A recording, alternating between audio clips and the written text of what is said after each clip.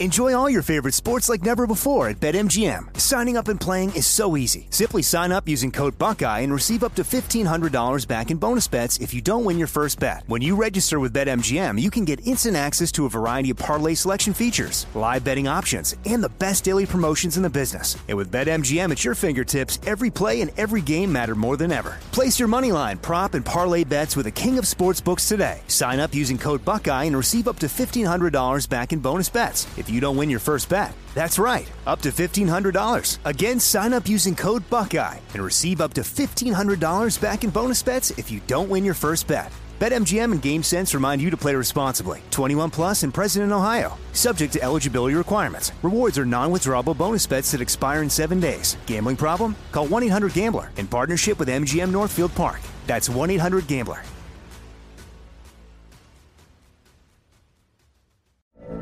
From BBC Radio 4, Britain's biggest paranormal podcast is going on a road trip. I thought in that moment, oh my God, we've summoned something from this board. This is Uncanny USA. He says, somebody's in the house, and I screamed. Listen to Uncanny USA wherever you get your BBC podcasts, if you dare.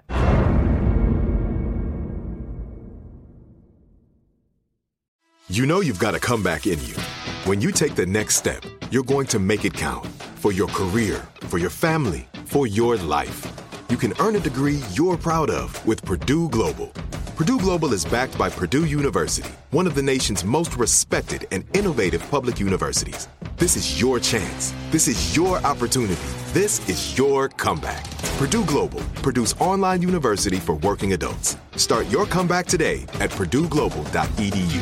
Hey everyone, this is Jodie Sweetin from the podcast How Rude, Tanneritos. I've been needing a quick getaway with my family, and the 2024 Hyundai Santa Fe is the perfect vehicle to take us there.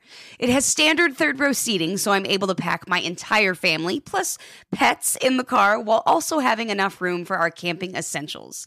Available H-Track all-wheel drive will get us through any dirt trails, and available dual wireless charging pads will ensure we never have to worry about getting stuck with a dead phone in the middle of nowhere. Visit HyundaiUSA.com or call 562-314-4603 for more details. Hyundai, there's joy in every journey.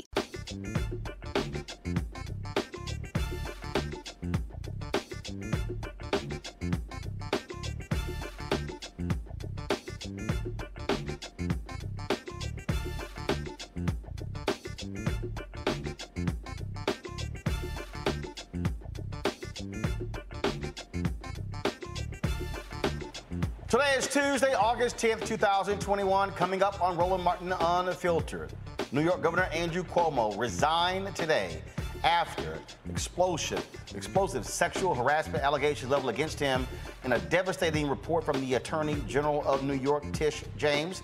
We'll break down what it all means. Also, earlier today, I talked with Surgeon General Dr. Vivek Murtha about COVID-19 variants and the importance of mask mandates. After months of negotiations, the U.S. Senate finally passes the historic $1.2 trillion infrastructure bill. Guess what? A lot of Republicans voted for it, including Mitch McConnell. We'll tell you what's in it and how it impacts African Americans. In Texas, as expected, the all-Republican state Supreme Court rejects the request from House Democrats to overturn Governor Greg Abbott's retaliatory veto on funding for the state legislature, but also ruled that they can also be arrested in the state for not showing up to the special session. More and more people are looking at resigning from their jobs rather than going back to the office to working from home.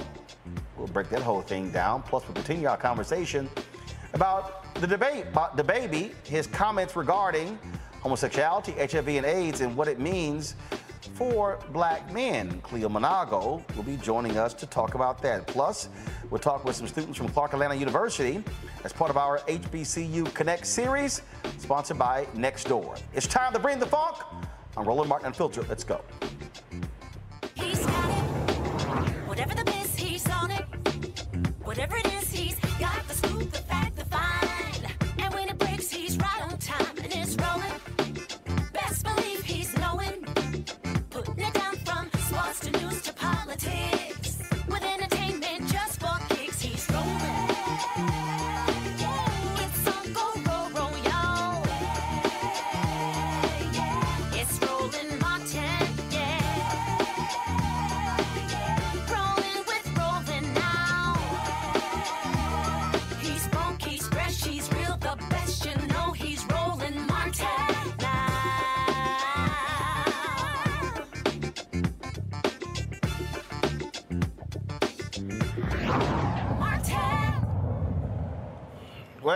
he tried to hold on as long as he could, but New York Governor Andrew Cuomo could not withstand the massive pressure calling on him to resign 1 week after New York State Attorney General Letitia James released a damning report that broke down and confirmed allegations he sexually harassed 11 women.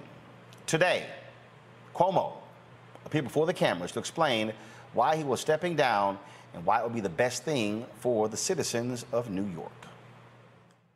This is one of the most challenging times for government in a generation.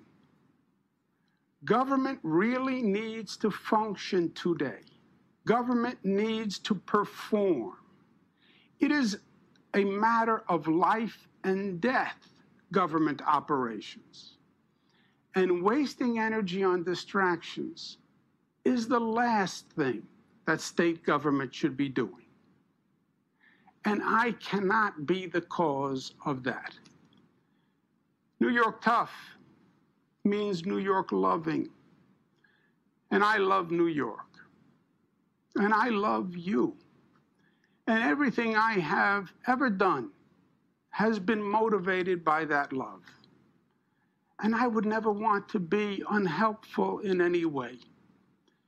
And I think that given the circumstances, the best way I can help now is if I step aside and let government get back to governing. And therefore, that's what I'll do, because I work for you.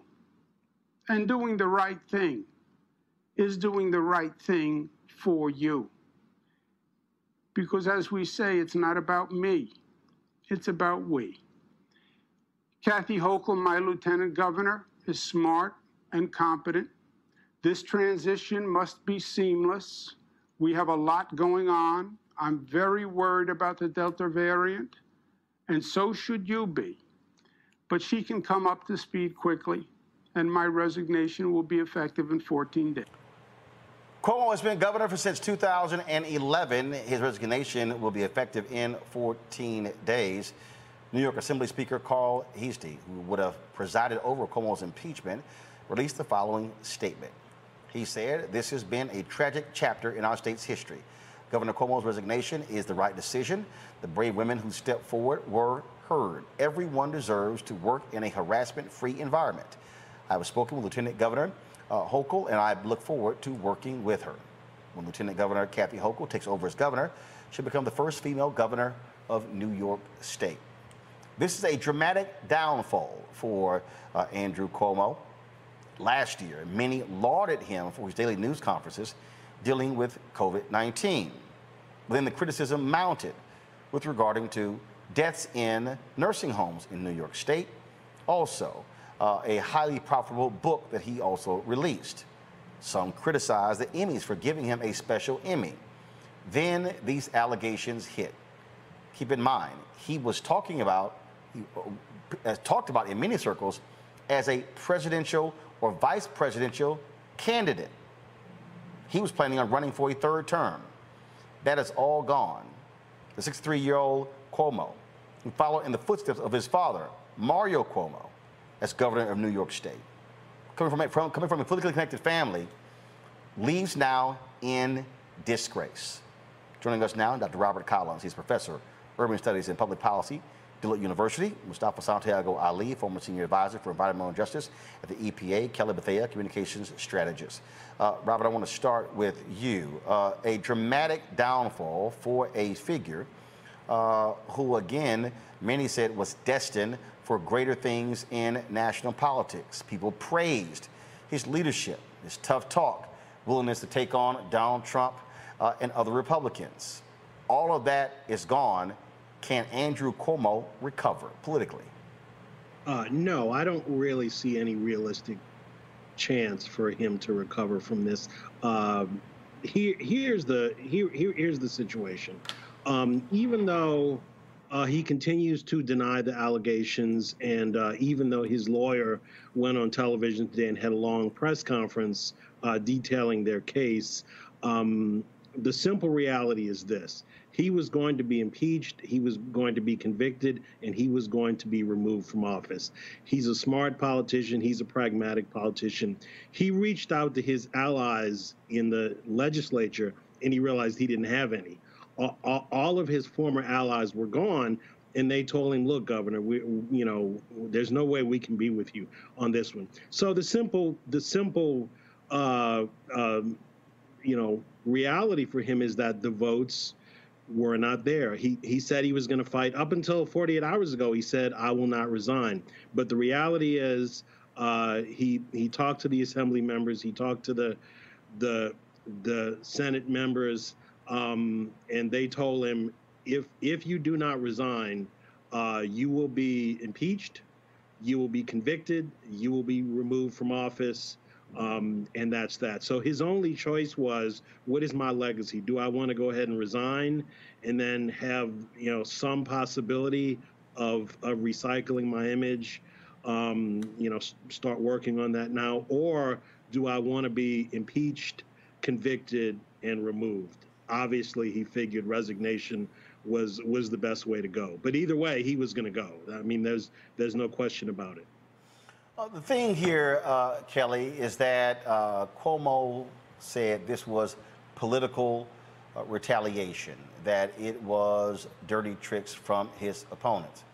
The problem is that the women who criticized him were women who worked for him, women who were right next to him, a woman who was a state trooper on his security detail, another woman who was an executive assistant in his administration.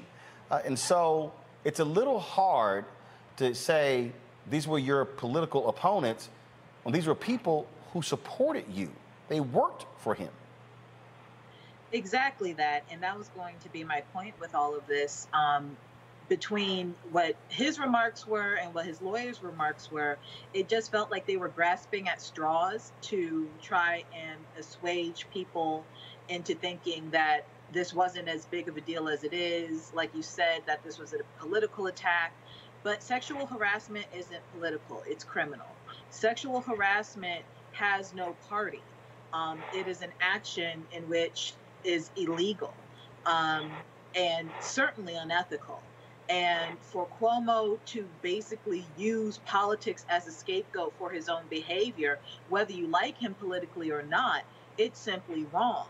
Because frankly, all of this could have been avoided if he just kept his hands to himself. You have women on national television being interviewed by, world-renowned reporters saying that the governor of New York stuck his hand down a woman's blouse thinking that he was going to get away with it, because he was the governor of New York. I don't know if anyone recalls around, I want to say 2011, around the time that when he was new in his term, where he literally said on the radio, I am the government. And granted, it was a one-off statement, he was being sarcastic, but there was some truth to that, in that he thought he was above reproach. He thought he was above accountability. And all of this that has happened in the past few weeks and months regarding this particular matter proves that he is not, that he is a man like anybody else who should be held accountable like anybody else. But like I said, all of this could have been avoided had he just simply kept his hands to himself and respected the women around him the way he purported to respect the women around him. This is someone who was a secretary of HUD in the administration of President Clinton.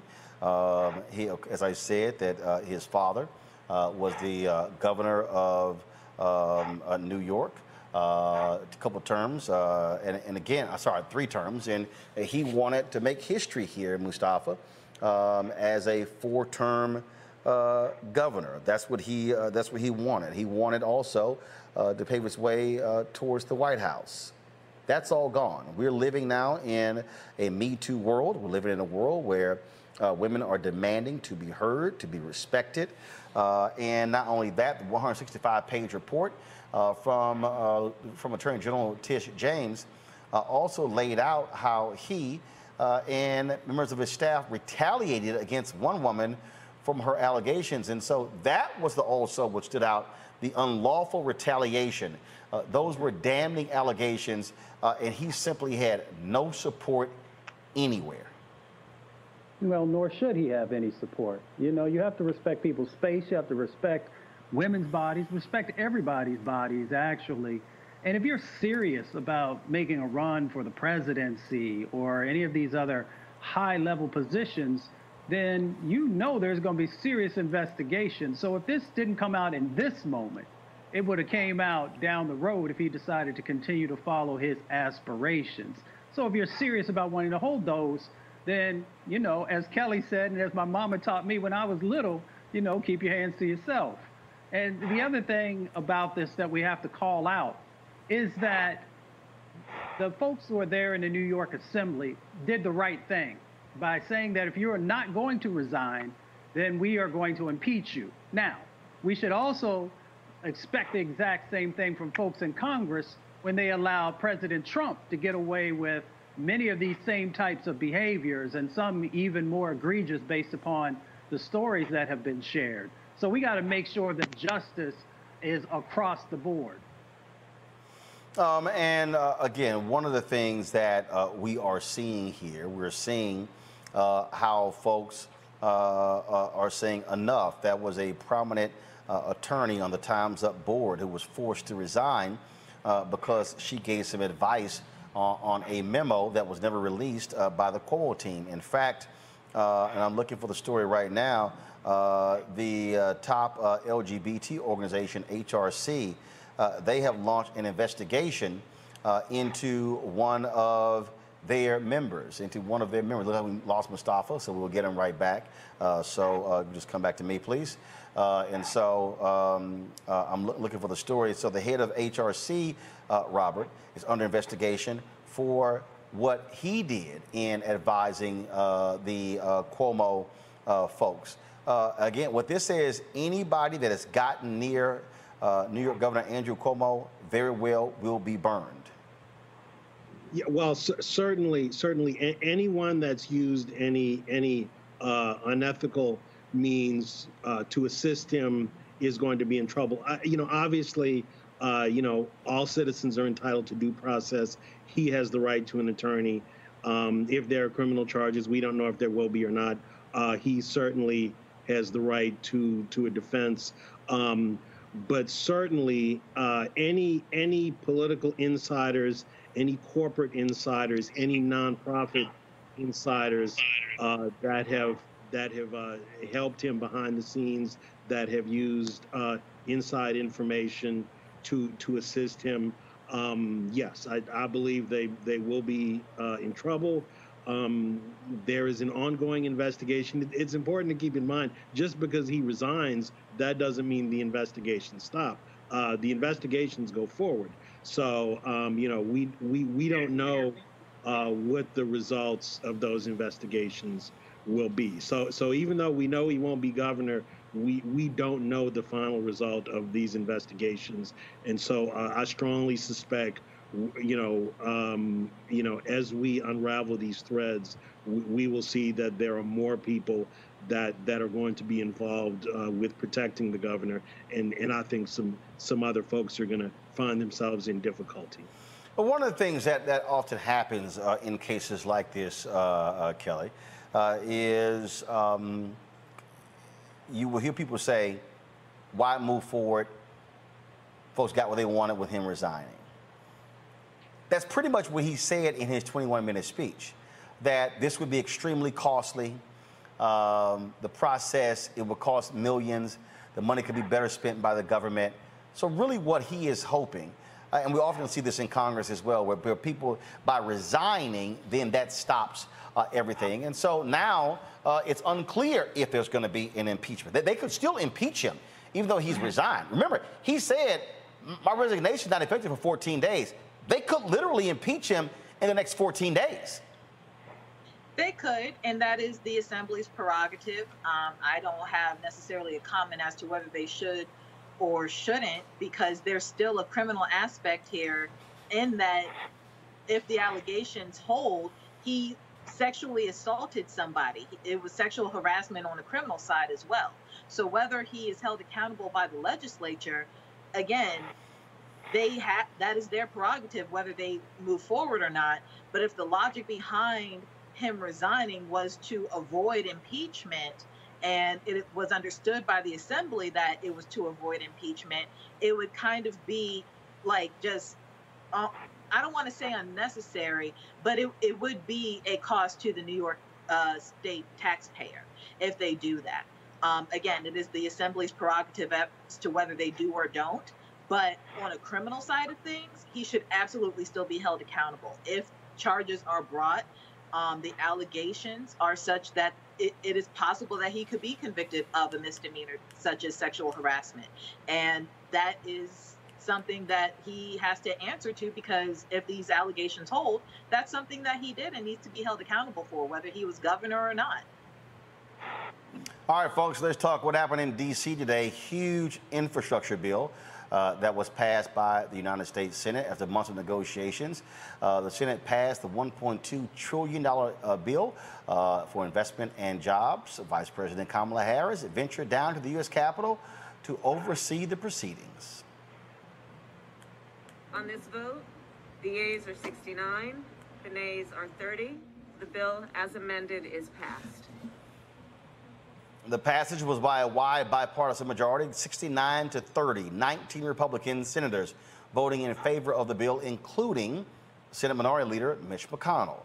President Joe Biden believes this bill will make a difference in the lives of all Americans. I truly believe that this bill proves the voice of the people will be heard, and we can all come together to make a difference in people's lives. As you heard me say it before, and I apologize for repeating it, but there are no Republican bridges or Democratic roads. This is a moment that lives beyond the headlines, beyond partisan sound bites, beyond the culture of instant outrage, disinformation, and conflict as entertainment.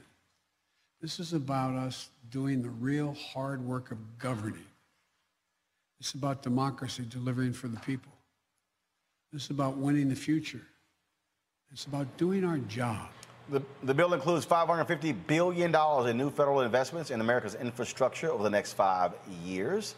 The bill earmarks $10 billion for roads, bridges, and major infrastructure projects, $40 billion for bridge repair, replacement, and rehabilitation, $39 billion to modernize public transit, $65 billion to improve the nation's broadband infrastructure, $17 billion in port infrastructure, and $25 billion in airports to address repair and maintenance backlog. $7.5 billion goes towards zero and low emissions buses and ferries. $73 billion is allocated to rebuilding the electric grid, and $21 billion to clean up Superfund and brownfield sites, reclaim abandoned mine land, and cap orphan gas wells. The bill still has to pass in the House before President Biden can officially sign it into law.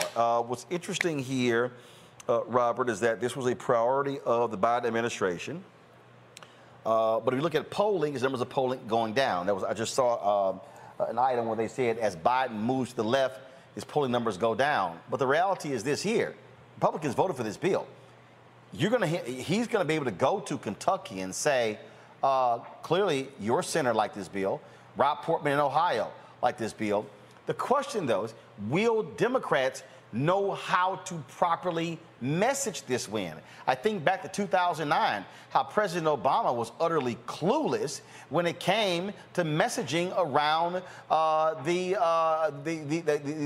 stimulus bill there that saved the country, and they got no benefit from it because he acted as if, oh, people will figure this thing out. No, you have to sell it. Mm-hmm.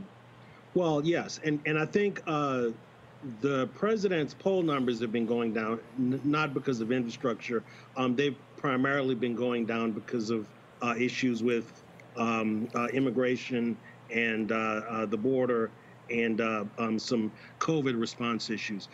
The reason why there were so many Republicans on this bill is because those Republicans realize that within their individual states, infrastructure polls very well, especially hard infrastructure. Bridges, roads, highways, water systems. That's very popular with constituents, both Democrats and Republicans. Now, of course, we have to see what's in this bill.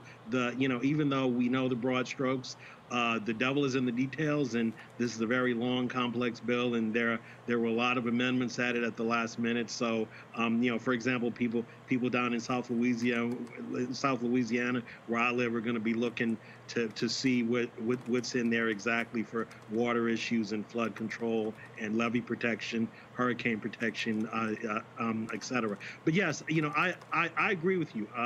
Infrastructure historically is always very popular, and in the past, the Democrats have not done a good job of messaging and packaging and selling the bill, and that's going to be very important. And they have to start doing it, right now, because keep in mind this bill it's passed the Senate, but it still has to go over to the House, and you don't want to have any recalcitrant House members cause problems. And the way you avoid problems in the House is you start selling the bill now, so that the House members realize, okay, this is, I may think, the price tag's too big, but this is going to be popular, with my constituents back in my district, and I want to be reelected, so I'm going to go ahead and sign on to the bill. So yeah, they have to put on the hard press, and the lobbyists from the White House have to be over and putting on the hard press now, basically today. They also have to make sure that with all of this money being spent, Kelly, that they are making sure that it's going to diverse communities. I've been making the point to this White House, if you're going to be spending billions of dollars, if you talk about supporting these labor unions, you better make sure that black folks are going to be getting this money as well. What this cannot be is a $1.2 trillion investment from taxpayers, and only white folks get paid.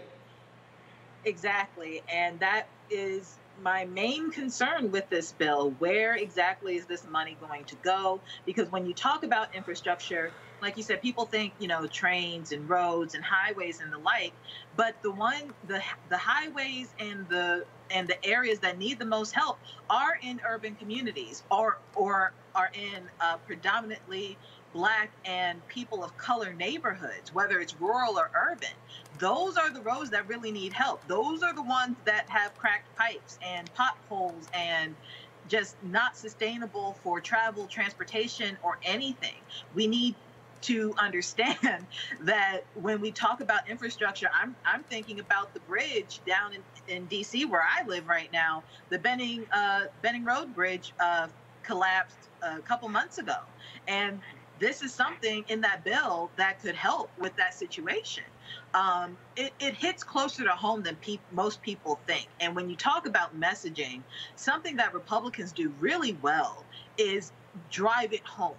They don't, use jargon that's kind of very academic or nuanced. They drive the point home to make it applicable to where people are right now. Democrats don't do that right now. If anything, they only cater, at least from what I see, the messaging only caters to those who are in their own respective circles and not to those who actually desire to vote for Democrats. So when it comes to messaging, meet people where they are, especially when it comes to this bill. You get a better road. You get better transportation. You get better bridges. You're trying to get to work and the bridge is rickety. Your bridge is going to get better. Your bridge is going to get fixed. It's not just just this pie in the sky dream of kumbaya or anything like that. We need to really drive the point home that this bill will work for you specifically. Mustafa, again, if the House passes it, one of the first things Biden's got to do is hit the road and sell it hard. And my whole deal, and my deal is, do what Reverend Barber does with the Poor People's Campaign. Put the workers up front. That's what you do. Go to the people. This was one of the biggest mistakes that Obama made when he won, and in one of the first bills that was passed in 2009. And then his White House had later admitted they did not sell the bill as a win. Democrats are going to have to speak to the people in a very basic way to say, we took control of the White House, the House, and the Senate, and we delivered for the everyday person. And you got to be able to break those things down. That's what they got to be able to do. You got to message this thing right. Right. You got to be able to have a conversation with folks in Appalachia and in Rust Belt and on the Gulf Coast and in the breadbasket. You got to help folks to understand where the wins are for them, how their life is going to be made better, how their economic situation is going to be better. There's a lot of good things that are inside of this bipartisan bill. But, you know, one of the things that I always call out is the lead pipes, because we saw what happened in Flint, Michigan. So we need to make sure that those 3,000 locations across our country, folks understand that their kids are not going to be impacted and that their life is going to be better. But we got to call out also there's some missing components to this bill. And hopefully the reconciliation bill will be able to capture some of this.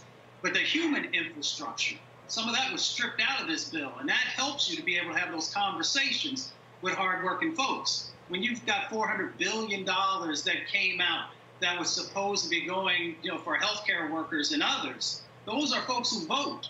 And when you don't have those dollars there, or when you take $100 billion out for workforce development.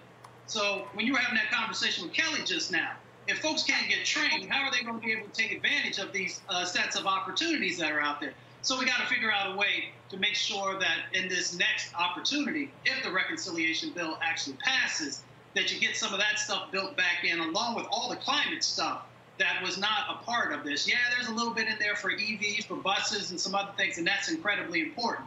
But there's a huge amount of things that weren't inside of this bipartisan bill that we got to get right.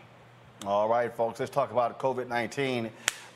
You are continuing to seeing the pressure that's being applied to what's going on. Man, you've got in Florida, where you've got Ron DeSantis, who's an idiot governor, where school districts are opposing him. He's threatening to actually hold the salaries of superintendents who move forward on a mask mandate. One of those superintendents said, fine, I'm not here, hold my salary. I'm here to educate these children and to keep them safe. In Texas, school districts are fighting Governor Greg Abbott there as well. I had a chance to talk with Surgeon General Vivek Murthy about COVID-19, the vaccines, the variants, and also how vitally important mask mandates are to protecting Americans. All right, Surgeon General Murthy, glad to have you on Roland Martin Unfiltered. Always good to see you. Let's jump right into this. We have spent a whole lot of time on this show putting on black experts and scientists and doctors and ER doctors, anesthesiologists, epidemiologists, going on and on, trying to walk through people the reality of COVID and the vaccine. You know, how important is it to have trusted voices speaking to different communities, because there is so much misinformation and disinformation out here? Well, Roland, it is absolutely essential that we have trusted messengers telling people the truth about what science tells us about COVID-19 and the vaccine. You know, in the old days, we used to say that information is power, but it turns out that information plus is power, because people are awash with information right now. They're trying to figure out what they can trust and what they can't, what's true, what's not. You need somebody to help filter that for you, and you've got to trust in that person. And that's why, even if you're a family member or friend who's got no background in health or science, you might be the trusted person in someone's life who can help them understand what the truth is about COVID-19 vaccines, who can help them make a decision about getting vaccinated. But it's also why, as communities, we've got to put our trusted messengers forward, whether that's our faith leaders, whether that's our local doctors and nurses. We've got to make sure they're at the front lines talking to folks so people can get accurate information. Because, look, as a doctor, I believe everyone has a right to the facts so they can make the right decisions for themselves. People may make different decisions, but they have a right to have the accurate information that you and I have access to. And that's why trusted messengers are so important. But what do you make of the folks who keeps, especially we see these folks on the right who keep saying, I saw Senator Rick Scott the other day, people have a choice. People have a choice. And that they act as if it's good versus bad. And they keep harping on that, but we're talking about an increasing number of children in ICUs. We're talking about this one church in Florida, 20 people infected. 6 have already died. And so then I saw a tweet today even, a Kansas U.S. Senator Roger Marshall saying, who's a doctor, oh, no one has convinced me that masks are effective. That, as a Surgeon General, that has to absolutely drive you crazy that a Republican United States Senator who is an MD is saying that on television. Well, look, first I want to say people do have a choice, right, about whether they get vaccinated or not. But what people do also need to make their decisions is they need to know that the information they're getting is reliable. And what's misinformation and false information being peddled around, that's not new. But what is new is the speed, the scale, and sophistication with which this misinformation is spreading everywhere. So, I agree that people should have a choice. But how are people supposed to make the choices that are best for them? They don't have accurate information. This is why a couple weeks ago, when I issued the Surgeon General's advisory confronting health misinformation, and one of the groups that I called to action on this were actually technology companies, especially social media platforms, which for years have allowed misinformation to spread like wildfire and have not done nearly enough to address it. That misinformation is now affecting our health. It's costing us in terms of hospitalization and lives lost, as people have said they don't want the vaccine because they've out about the COVID-19 vaccine. So this misinformation has consequences. And if you're if you're contributing to the spread of misinformation, like on these social media platforms, you've got to step up, address that. It's costing people their life. But what I'm struggling with, again, I've seen Dr. Anthony Fauci sparring back and forth with Senator Rand Paul of Kentucky, doctor. Again, Senator Roger Marshall, doctor. I was reading the other day in Arkansas, there's an ER doctor who is in the state legislature who is trying to give out information about COVID, yet he voted for banning mask mandates in Arkansas and said, well, our numbers were dropping. I'm still struggling with that. I'm not quite sure. Yet I've seen the studies that come out that lay out that masks do work, that depending upon the mask that you're wearing, it is stopping the transmission of particles. And so we literally are fighting over masks, and you're sort of like, okay, what in the world more can we say and do to get people to understand that even though you might get the vaccine, you still have to take precautions, which includes wearing a mask? Yeah, well, this debate on masks, I think, is very unfortunate because we have built up a body of data over the last year and a half that's told us that masks do help reduce risk. They have to be good masks, good quality masks, but they do help protect us. And I don't think history will judge us well when years later we look back on this and recognize that simply wearing a thin piece of material on our faces could have reduced our risk of a life-threatening disease, but we didn't do it because we were either misled by misinformation or led to somehow believe that the mask was harmful to us, which it is not. So we've got to recognize what we're up against, which is a powerful, formidable virus that has cost us more than 600,000 lives. And we've got to take every measure we can to protect ourselves. Masks are one of these. Do they protect 100%? No, nothing does. But they do reduce risk. And vaccines are another critical piece of this. And as you mentioned, Roland, one of the recommendations the CDC recently put out is that if you are fully vaccinated and you're in part of the country where there's a lot of virus circulating, which is the vast majority of the country right now, that when you go to public indoor spaces, you should also wear a mask because there's a chance that you might transmit the virus to others. Now, you'll be okay yourself, most likely. This is a really critical point to make. The vaccines still work to save your life, ending up in the hospital, and they also reduce your risk of even getting mild infection. But if you do end up being one of the minority of folks who gets a breakthrough infection, It'll probably be either mild or you won't even have symptoms at all, but you could pass it on to somebody, which is why he's asking vaccinated people to wear masks in the setting.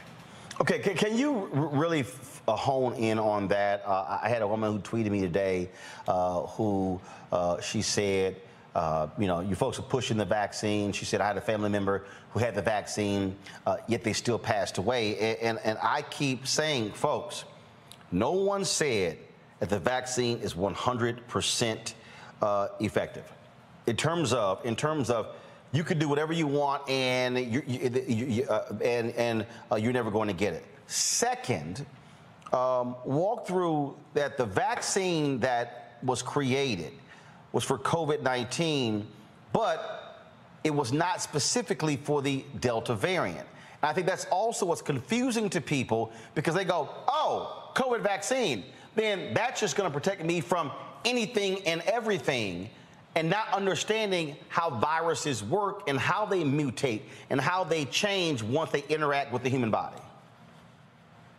Yeah, it's a really important question, Roland. And there's some good news here, which is even though we've gone through now several versions of COVID-19, you had the original version, you had an alpha version, now we're dealing with the Delta version. The good news is that the vaccines that were developed still have broad protection across those, particularly when it comes to preventing us from ending up in the hospital or losing our life. That is the good news. But they are different viruses in the sense that they act and behave differently. So the Delta variant is far more transmissible than any version of COVID we've seen to date. That means you've got to be a bit more cautious. It's also, there's some data that indicates it may cause more severe infection, making more likely to end up in hospitalizations for people who are unvaccinated. So they should particularly be cautious. But even though the vaccines still work, and this is, again, another reason why, even in the face of Delta, you should still get vaccinated, we can't bank on that always being the case for future variants.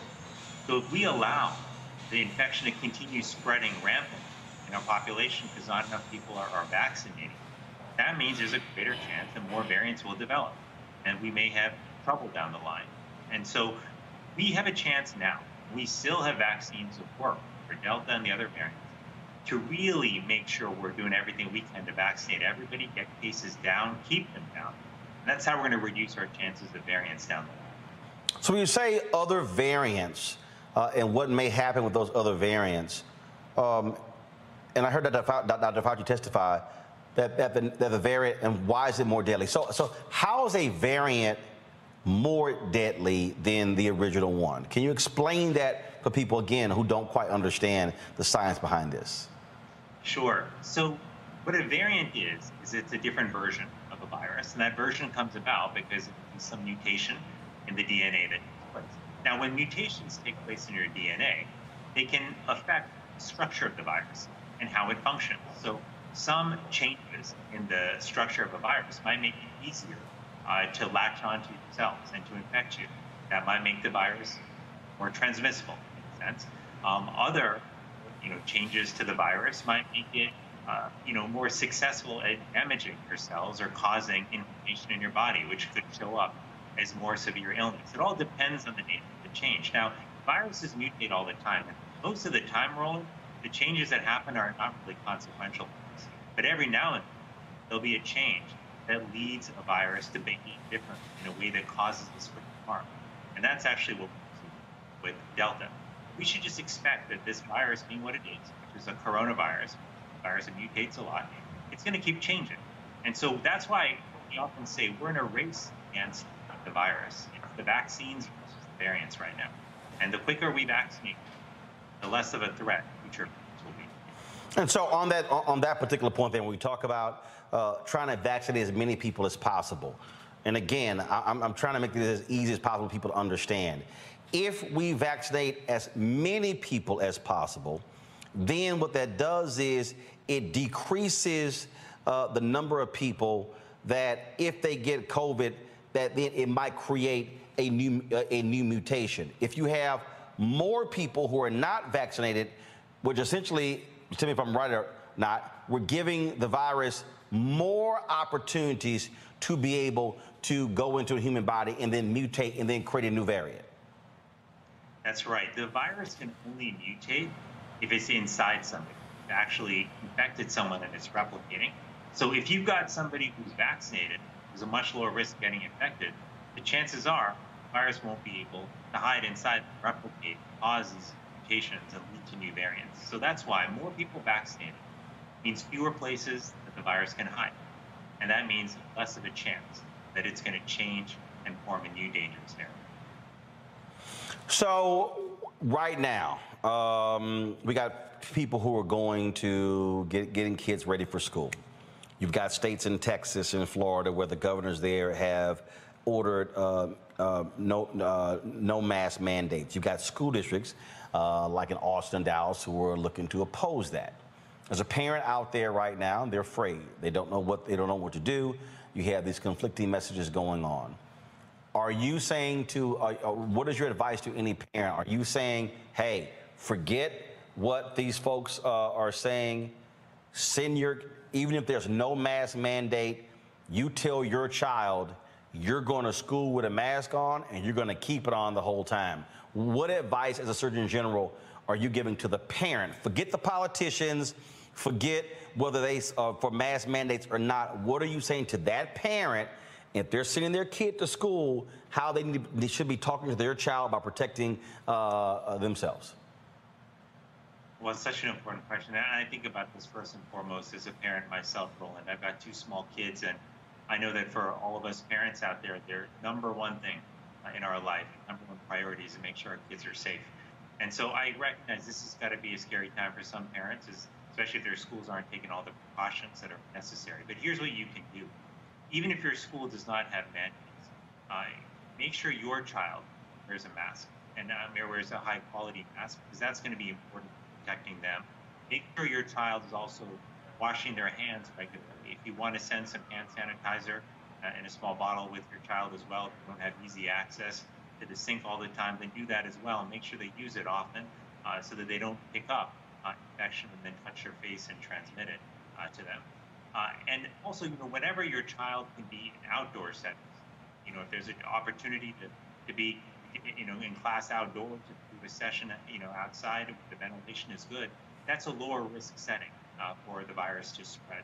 And finally, I would just say this: as a parent, I think it's really important for all of us as parents to be involved in what happens in our schools and making sure that principals and the school board hear your voice as a parent who's concerned about your kids, making sure they know that you believe that all these layers of precautions, from testing to better ventilation to wearing masks in school, is something that you're in favor of because it'll help keep the kids safe. That's really important for school boards and for teachers and administrators to know. So those are some things we can do, but I know that this is a tough time for parents, and there are unknowns out there. We're going to have to see how things go. But if you take all of these precautions that I'm mentioning, it will reduce the risk, and it will help keep the child safe. And for folks who don't really understand this, you have been, in your family, have been extremely impacted by this COVID virus. Yes, Roland, my family is like so many families. We've lost loved ones with COVID-19. We've lost 10 relatives, had many more who have gotten sick and thankfully have survived but have gone through rough times in the hospital.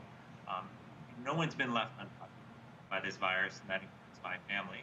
But it's also why, when I think about those family members, I'll tell you this: one common thing about 10 of them is that they didn't have the opportunity to get vaccinated that so many of us did.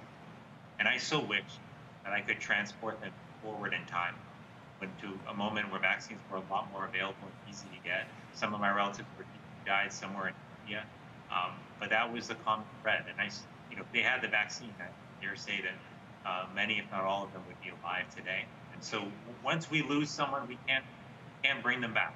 We have an opportunity now to protect the people we love, and we can do that by encouraging them to get vaccinated.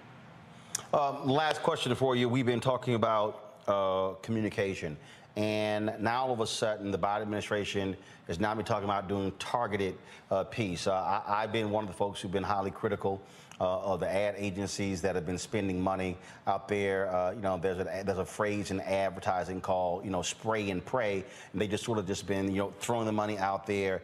And me and my partner said early on, you've got to target the resources to communities, to areas to regions of the country where they're important. Is that actually happening now? Are you and the COVID response team in the White House, are y'all getting with the ad agencies, the people who are spending, frankly, millions and billions of taxpayer money to say, let's have a more effective use of how we're using the resources to reach the communities most in need. We had Terrence Woodbury on with Hit Strategies, who came out with polling data showing 52% of African Americans saying that they are not going to get the vaccine.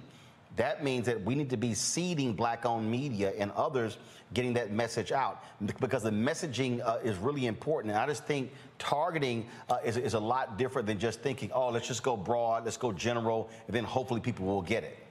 So is that sort of review, that analysis undergoing to make sure that those dollars are much better well spent? For sure, Roland. I mean, you're absolutely spot on about the importance of targeting. And I know that the teams that are working on the media strategies are figuring out how to tailor the messages so that they reach the right audiences. But I'll also say, Roland, that a key part of targeting also, I think, has to take place in our community efforts. And that's been really our focus from the early days, is thinking, how do we mobilize the right folks in communities, provide them with the right supports, and recognizing that they are often far more effective messengers than those of us at the federal level may be. And making sure that we're targeting the right folks who are trusted is critical. I'll tell you one thing we know, Roland, is that about 80% of people say that they would like to talk to a doctor or nurse about their decision to get vaccinated. That means that we have to go to communities where vaccination rates are low, find the nurses and doctors who are trusted there, and make sure we support them in going out and talking to folks. So the community-driven targeted approach is equally as important as the ad-driven targeted approach.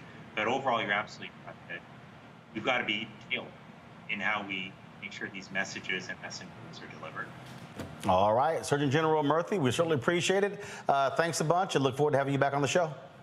Well, thanks so much, Roland. Take care. Good to see you, and stay safe. Indeed. Take care. What we are seeing, Robert, is a significant issue. You are there in Louisiana. They've announced they're canceling Jazz Fest. There are so many other events they're looking at.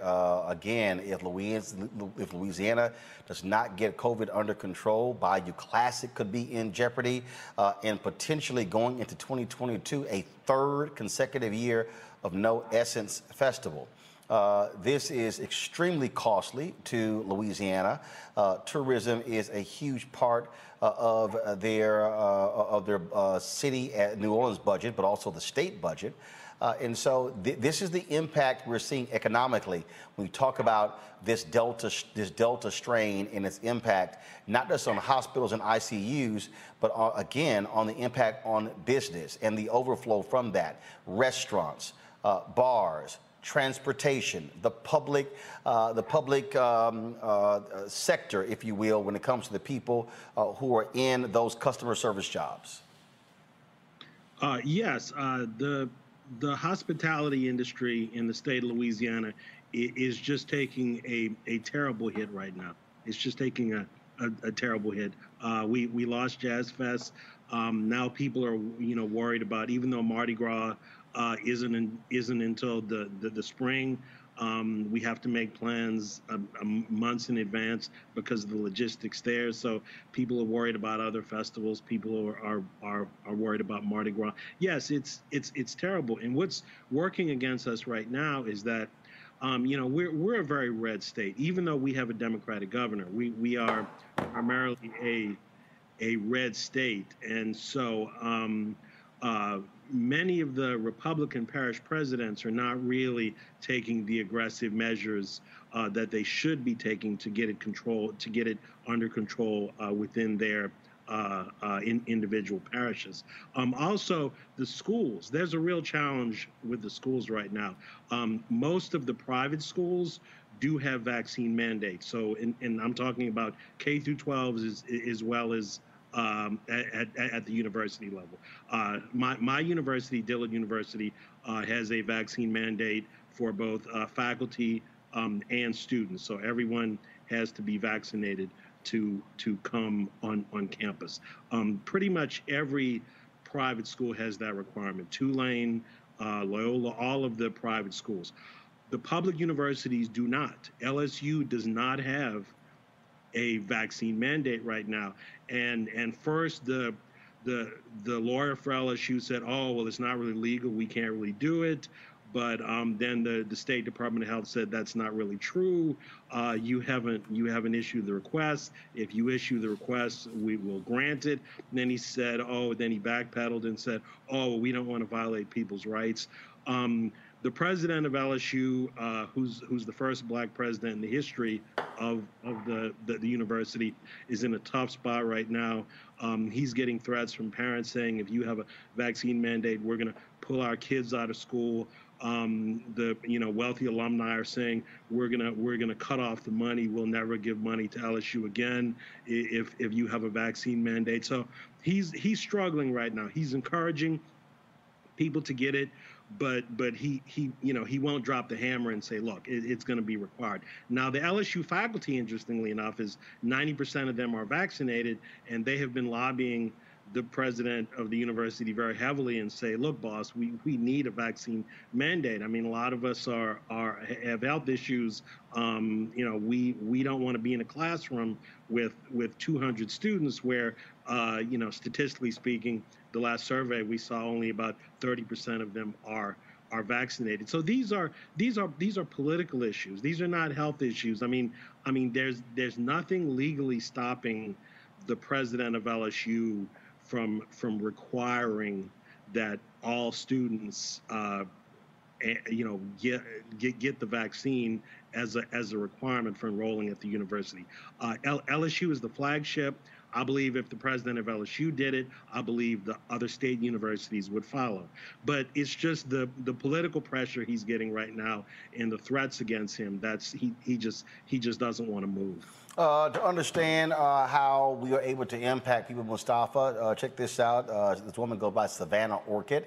Her handle is @11Orchid. She saw the segment that we did here on Roland Martin Unfiltered with Dr. Ebony Hilton, and she posted that she said, y'all have convinced me to take the vaccine. Well, she posted this today. Thanks again for the encouragement. And then she actually posted her COVID-19 vaccination record.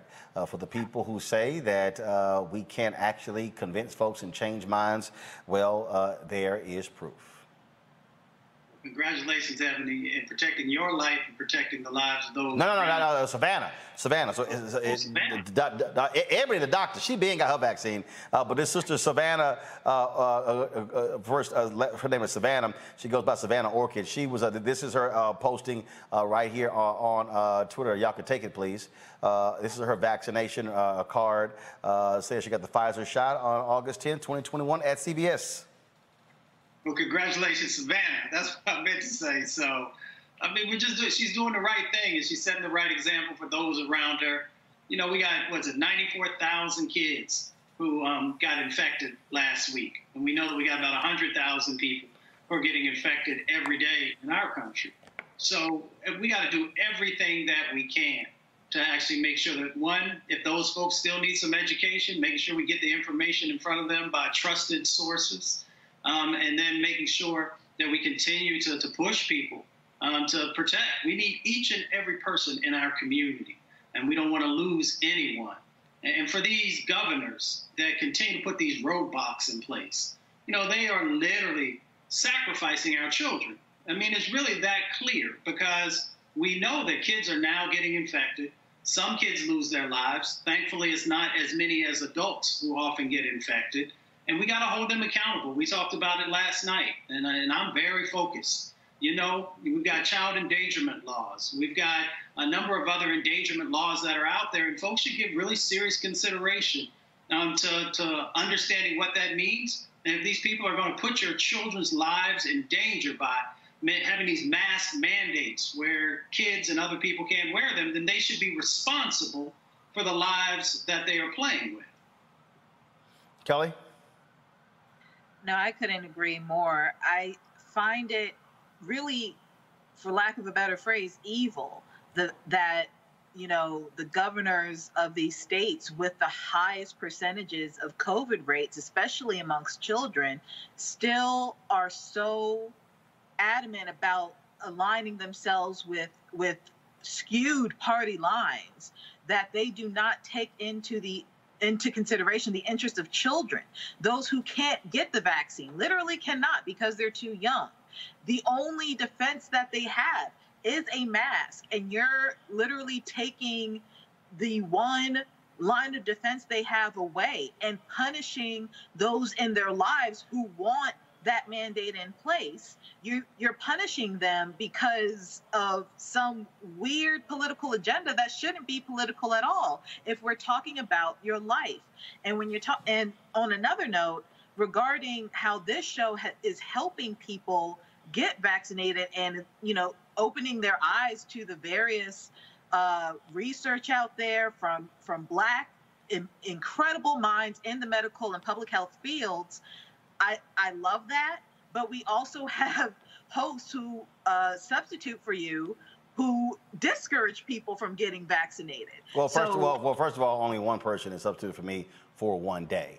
And so you have that. So that only happened one day. But the bottom line is we are not discouraging anybody from getting vaccinated. And we made that perfectly clear to anybody who sits in this chair what the MO is of this show. Fair enough. Absolutely. Folks, we want all of you to stay safe. That's why it's important for us we're going to keep having our Black experts on talking about this very issue. Got to go to a break. Before we do so, folks, we have an opportunity from our folks at Seek. This is Lady Gaga on CBR. Yo, this is Ziggy Marley. Catch my live performance on Seek. You're Bon Jovi, and you're watching us on Seek. What's going on? This Quavo Huncho. Right now, you in the Huncho's world. Please let the music play.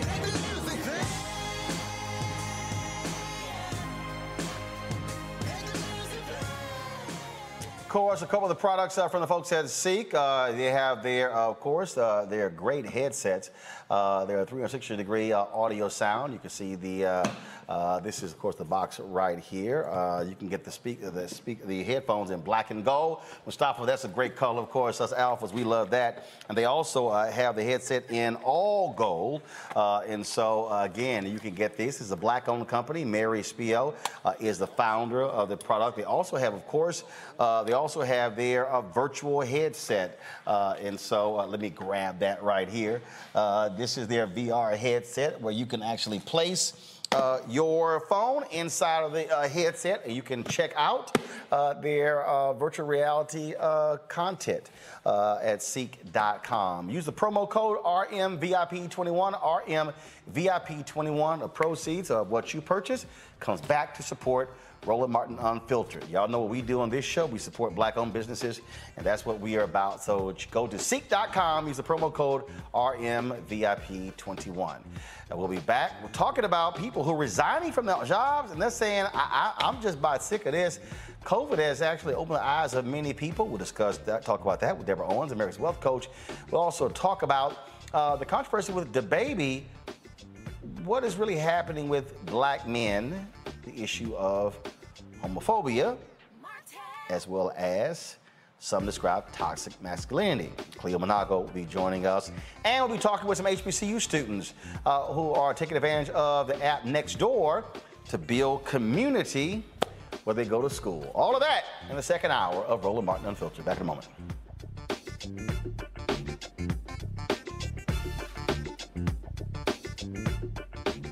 When you study the music, you get Black history by default. And so no other craft could carry as many words as rap music. I try to intertwine that and make that create whatever I'm supposed to send out to the universe. A rapper, for the longest period of time has gone through phases. I love the word. I hate what it's become, and to this generation, the way they visualize it. Its narrative kind of like has gotten away and spun away from, I guess, the ascension of Black people.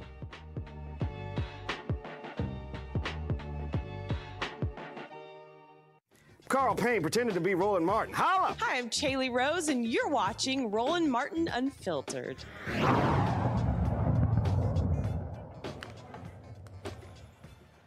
COVID has taught a lot of us a lot of things, and many people have come to the realization they really don't like their jobs. And it's not just not liking their job. What they really don't like is everything that goes with it, the long commute, also realizing how much time they're spending away from their families. In addition, they actually were spending a lot of their money, again, sitting in cars. Look at the amount of money they were spending on daycare. And so people have decided, you know what, I'm good. So while companies are saying, we need you to return to the office, an increasing number of Americans are saying, I'll pass. That's okay. I'm just going to go ahead and quit, which is causing many companies to now figure out how they're going to replace these employees. Joining us right now is Deborah Owens, America's Wealth Coach. Deborah, glad to have you on the show. This is something that, and I was telling folks this last year. I said, COVID is about to reveal a whole lot of stuff about this country. We learned people really understood the racial dynamics when it comes to health and who gets impacted. We begin to understand how many kids did not have broadband and computers and were not as sophisticated, if you will, with technology, and how there was a gap there between the haves and the have-nots. But on the work front, a lot of people really have started to reconsider their work life and its impact on their personal life. Absolutely, Roland. Of course, always glad to be back and have some conversations on wealth and the welfare of our community. And I'll tell you, there are really like three forces, right? It's generational, it's social, it's the social contract. And, you know, for many people, they just simply, as you said, want to spend more time with their family. I think, if anything, COVID has been an awakening for all of us, and just in terms of what we value.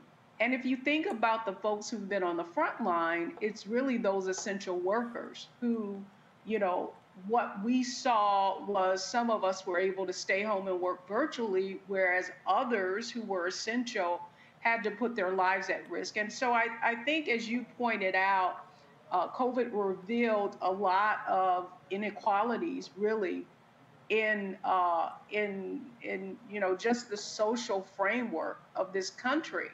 And in a way, it has put the power back into people's hands. So for employers, it's opening up Pandora's box. So much of what they said about virtual workforce and what could and couldn't happen, what we see is people have been just as productive, and in fact, they haven't been in cars commuting, so they're spending more time with their families. And you know, what we're seeing in the Wealthy You community is that some people, because they can work virtually, they have multiple sources of income, and in some cases, 2 full-time jobs, because they have the flexibility. So Roland, I think that COVID has really empowered people to say, hey, I'm going to take control of my life and my lifestyle. I was having a debate with someone on this whole issue of unemployment benefits and COVID, and this person had said that, you know, these lazy ass folks need to go to work. And I said, stop. I said, do not call them lazy. And the reason I said don't call them lazy is because I said the problem is not that they're lazy. The problem is that if you're making more money on unemployment and you're making on the job, it's a problem with the damn job. Well, not only the job, but if you think about the minimum wage and the fact that it has not kept up with inflation, and specifically when you look at hospitality, any industry where people are being paid in tips, it really revealed the fragility of their circumstance, right? So, you know, if I'm bringing home a couple of $1,000s in tips, and now I'm no longer working, and so I'm not getting that, and my income is so low, what it is showing is that to these industries is that they have got to be able to pay people a living wage through which they can afford to take care of their families and also, have the type of benefits so that with the type of health concerns everyone has, that they feel valued. Otherwise, they are going to look for opportunities elsewhere, and how could we blame them? Also, I think, before I go to my panel with questions for you, also, I think a lot of people, how should I put this here? It's very interesting to me, the people who, even with businesses, are somewhat timid of being aggressive in asking for support. Here's what I mean. I had a conversation today with an entrepreneur who said, look, I got to create more revenue. And as we were talking about, the business that he has, I said, why are you not asking your customers, your fan base, to give more to your product? And I said, but it's how you do it. What platforms are you on? Are we on Patreon? I'm like, no, you need to be on Patreon and Cash App and PayPal and Venmo and Zelle. I said, it's not about how you are comfortable. It's about what the customer wants. I then begin to break down, okay, what are your expenses? Your expenses are this a month. That means that you need X number of people giving this to cover your expenses. You should be tracking that on a weekly and a daily basis. And it was like a light bulb went off, and it was like, I wasn't even, thinking that way. Last year was a brother who was a DJ. We were talking, and he said, man, I'm kind of, I'm leery about, put my Cash App out there. I said, I'm sorry, you're a DJ. There are no parties. You're not working. I said, but you're on Instagram. Basically, you're providing pleasure to people. You're making them feel good. I said, you're not demanding they give to you. Just just pin your Cash App.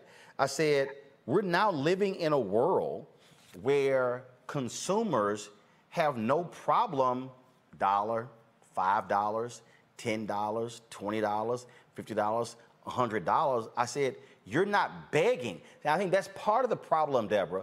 A lot of people think, oh my God, that's begging. No, it's not. It's business. And so again, it's a different state of mind. Yeah, Roland, I think what you brought up too is that this is the social sharing community that we're in. And if you look at crowdfunding, I mean, when we were building an app, I raised $30,000 really from friends and strangers who were just aligned to what the mission of the app was. And so I think for business owners in particular, what we've all had to do is really pivot in this economy and really think about what are the ways that we can deliver our services. Typically a lot of our revenue came from doing live events. Well, we had a live event planned in April when COVID hit, and so we pivoted virtually. And so what I would say to small business owners, self-employed people, what contractors, really begin to think about what are the ways that you can create, possibilities in all this volatility that we're having. Because I was listening to your last interview, and clearly we are headed for another, I won't say full shutdown, but things are not going back to normal. So what is important is that people remain as flexible as possible and as innovative as possible. Well, I just think that what has happened is it has forced people to actually look at their life and their world in a much different way, and then begin to make some different choices. Any questions from the panel? Kelly, anything for Deborah? Hi, Deborah. Just really quickly, regarding how things are shifting, especially in the job market, and what people are actually asking for up front is like, will you have a work from home option? Is there a hybrid model in your work style? What I'm finding is that there are some industries out there that are desperately needed, such as social work, some type of public health care, administrative roles in that regard, that need to have an office setting, because a a case, rather, someone who needs a social worker can't come to your house. And it's hard to do something virtually when the main reason they need a caseworker in the first place is because of lack of internet services or what have you. So I guess my question is, and I know you don't have a crystal ball, but what do you think about that kind of dynamic? Meaning, do you think that will cause another chasm in the classes and in job descriptions in general? Meaning, will people be making less money if they do in-person jobs now? Because it's almost a luxury to work from home. Well, it's interesting that you bring that up, because the truth is, if you look at those kinds of roles, social work, administrations, those are basically occupations in which Black women specifically over-index in. And Yes. so, and you find that their wages aren't as competitive. So, although typically if they're working for a government or a local government, a federal government agency, the upside is that typically they have benefits, pension benefits and that sort of thing. So they're giving up higher salaries for what could be seen as some long-term reward. But to your point, I do think you're already seeing people exit those occupations because of now with the sort of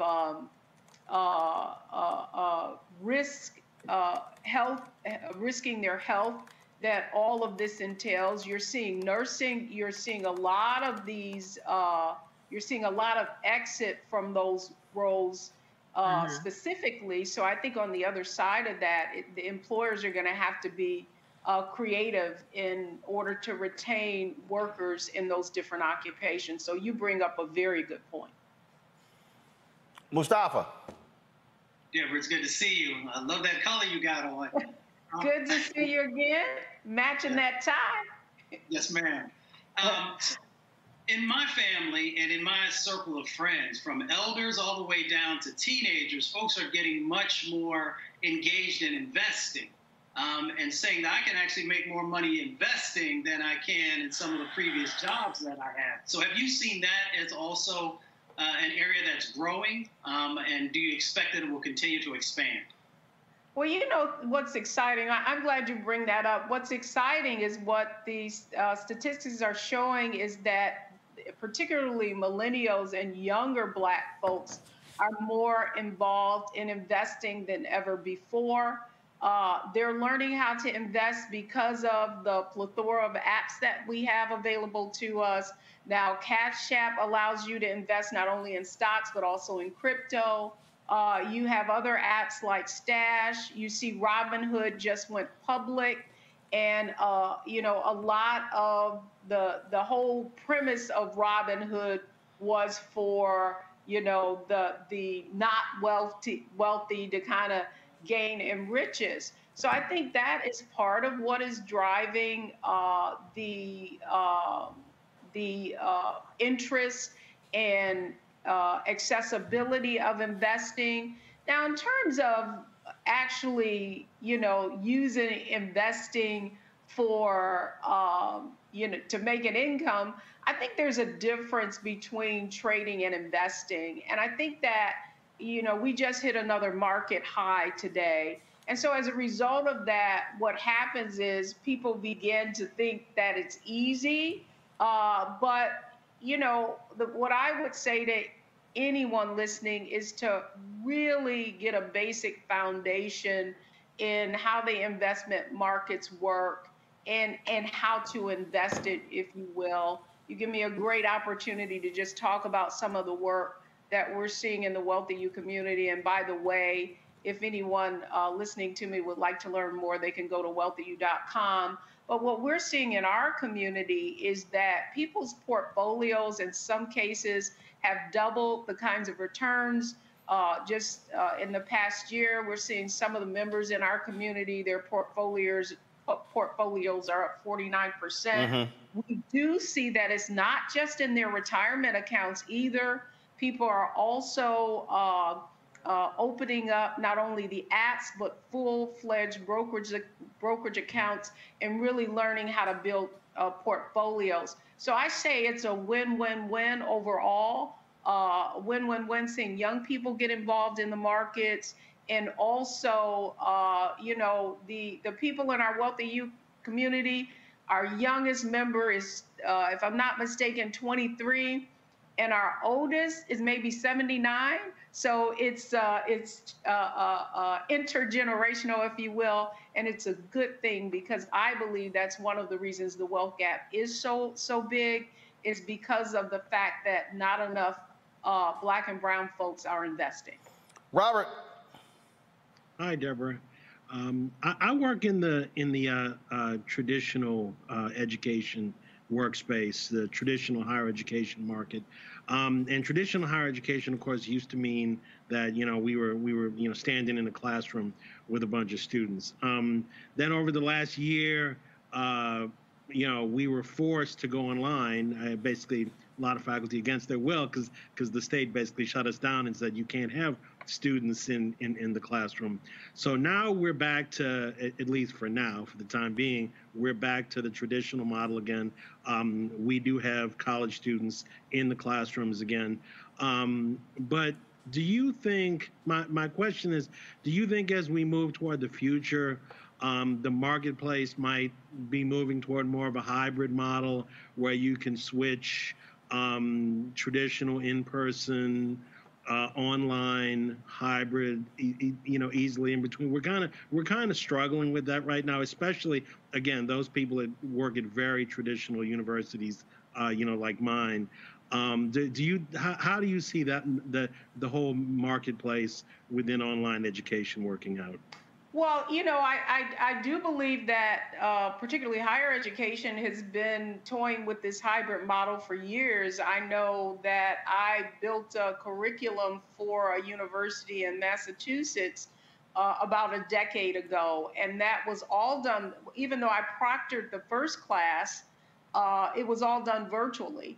And I mean, if you think about you think about your traditional student coming out of high school, but I would submit to you, I don't know what the actual stats are, that a significant amount of the students in many college campuses are older employees retooling their skills.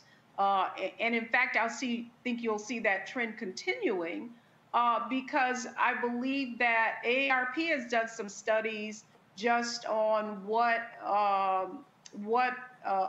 employees need to do to keep their skill set up to date, and it's really enhancing and updating their skill set, understanding not only technology, but I mean, I think you would agree that someone like me who got an MBA more than 10 years ago, that a lot of that information is obsolete. And so in order to just keep up with supply and demand, I see that hybrid modeling continuing.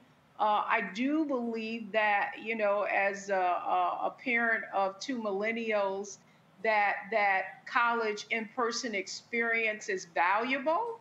However, what I do believe the virtual experience will do is make college more accessible and hopefully less expensive for those who do not have the necessary incomes to afford it. So I believe it's my long way of saying that the trends certainly are all pointing towards a hybrid environment simply for universities because of all the bricks and mortars that you have to be able to continue to afford those facilities. All right. Deborah Owens, America's Wealth Coach. Tell folks where they can find you. They can come to wealthyu.com. And by the way, we have an amazing masterclass going on this Saturday all day. So just go to the wealthyou.com website and you can learn all about how we're helping people build their first investment portfolios to 7 figures and beyond. All right, Deborah Owens, we certainly appreciate it. Thanks a lot. Thank you, Roland. Folks, we talked yesterday about the rapper DaBaby, the controversy where he has, of course, made some homophobic comments. He's made some comments dealing with HIV/AIDS. And then you've had folks also criticizing him for his lyrics when it comes to using the N-word and also calling black women bitches and hoes. But what is really going on here? What is the conversation that needs to be had with black men and same gender-loving folks? Khalil Benaga with the Black Men's Exchange. We were talking and we were tweeting, we were texting about this, and so we said, well, let's actually have the conversation on the air. We've had different people weighing in. You have these different LGBT groups who have sent a letter to him, Cleo, asking to meet with him. You've had folks canceling concerts and festivals. He posted a video apology, then he later deleted that particular apology. What do you make of all of this drama surrounding DaBaby and his comments? Well, I hope I make sense, Roland, because this is a very complex issue. As you mentioned, before the white gay community and their black followers started attacking DaBaby for his commentary, he had a long line of previous lyrics, and still has them, where he is being anti-black, anti-women, and very, very toxic. And one of my critiques is that why did we wait for Elton John and Madonna to get mad on the LGBTQ tip to start censoring and silencing this kind of rhetoric? So there's a perspective that I have in terms of black people needing to have the same type of entitlement consciousness to respectful narratives that the white gay community and their black followers are demanding. I also think that we should take a look at what black men are going through, but let me back up a minute and talk about the peculiar context of DaBaby's commentary. DaBaby was giving a concert performing his material, and somehow he got on the topic of oral sex in the parking lot and HIV. And I think it's important to actually deconstruct why would somebody, it wasn't an HIV concert, it wasn't a homosexual concert, so why did he make that relevant to his rhetoric? Well, that gets back to a word that you used earlier that for me is a controversial word, and that's so-called toxic masculinity. That's an easy one-liner to use, but what's happening with people like DaBaby, whose name is really Jonathan Kirk, is that they have a subjective need to disassociate themselves from behavior that no one has particularly associated them with publicly, but they have a personal need to disassociate. And often when these hyper-masculine rap brothers start bringing up homosexuality, there's something subjective and personal going on with them where they have the personal need to volunteer to disassociate when nobody's even talking about the topic. So all that to say is that this is a very complex issue, and another issue that I hope is discussed while we're finding a new angle in which to silence a black man, because you know this happened to Kobe Bryant. People tried to attack you with the same kind of alleged allegations, Tracy Morgan and others, and there's been a litany of black men who have been accused of things that I don't think is as simple as the accusation.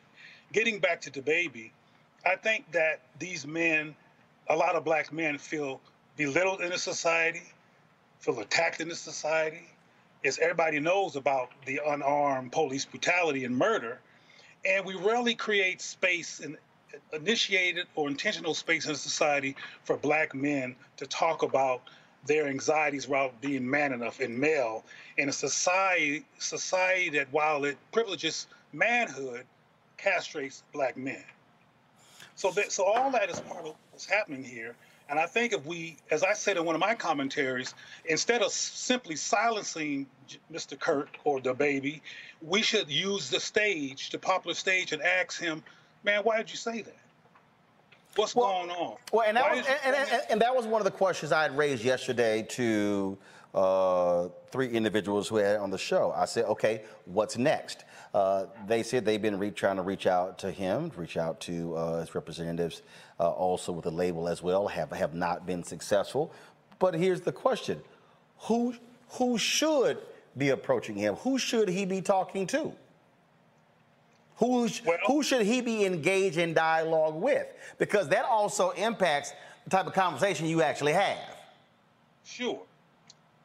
Who should be engaging him is black folks. However, we have to do some retroactive work because DaBaby, I'm not sure if you ever heard this dude's lyrics, but he was severely problematic when it comes to black people, black self-conceptual health, and women way before the powerful white gay community decided to launch its power and put this dude's career to sleep momentarily until he does the classic apology while there's no transformation. But getting back to your question, we should be talking to him, but we should have been talking to him and other rappers.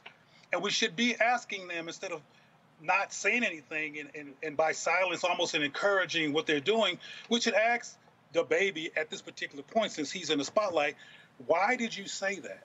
Why at your concert did you talk about sucking penises in the parking lot, homosexuality and HIV? What was going on?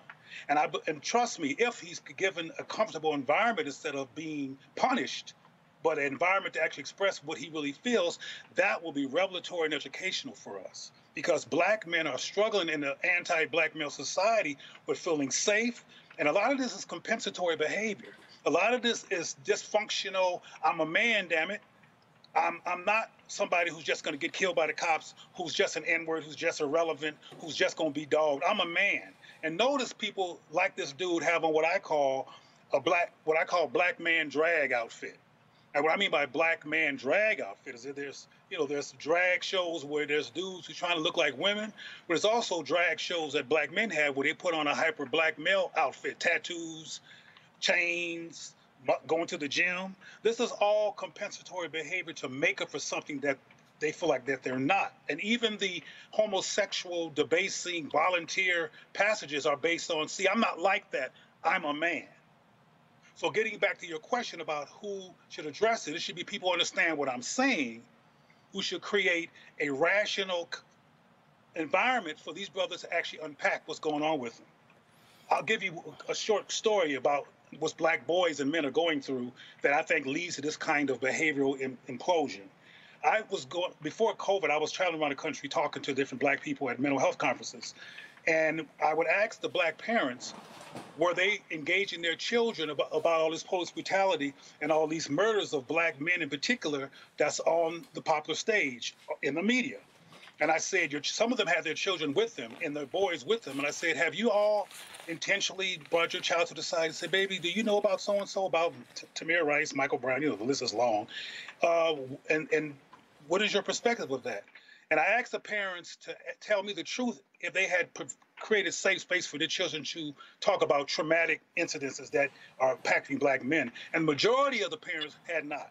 And in one incident in St. Paul, Minneapolis, the little boy started crying because they were sitting on trauma and fear based on this phenomena, but no one, including their loving parents, had created space for them to actually talk about how it impacts them. That's relevant, in my opinion, to young men like Jonathan Kirk or DaBaby, who are sitting on years of issues. And there's one more issue that's controversial that may be going on with him in terms of him needing to bring that up and disassociate himself.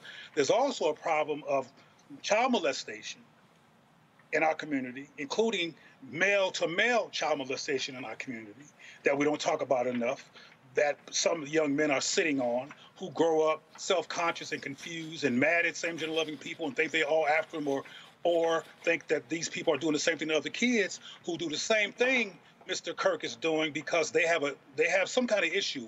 In closing, if a grown man goes to his own conference and volunteers to talk about sex with men in the parking lot and homosexuality, trust me, he has a personal struggle one way or the other with that issue, not unless that's the theme of the concert, and it was not. Interesting. Interesting? But no, I'm saying interesting because what you're speaking to is asking the question that actually goes deeper. The reaction from people is, oh my God, this is shameful, it's wrong, he must apologize or he gets canceled. As opposed to saying, first, why did you say it? Well, what's behind that? And that's but part of that though, again, is your point of, well, if you're going to actually have a conversation to understand what causes a person to say that, as opposed to say, okay, just shut up, it was actually wrong. Robert, Kelly, and Mustafa on my panel as well. I'm going to give each of them an opportunity to ask you a question. I'm going to start with Robert. Yeah, my question is, so even though he was condemned by the gay community correctly this time, as you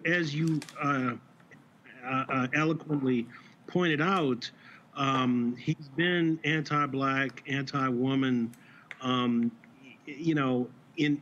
his lyrics and in his records before, and yet, he sells a lot of records. I mean, that's the bottom line. He sells a lot of records, and he makes a lot of money for his record label. So, this is all driven by economics. If you make money, if somebody's making money, they're going to keep doing it. So, do you think that there has to be a conversation?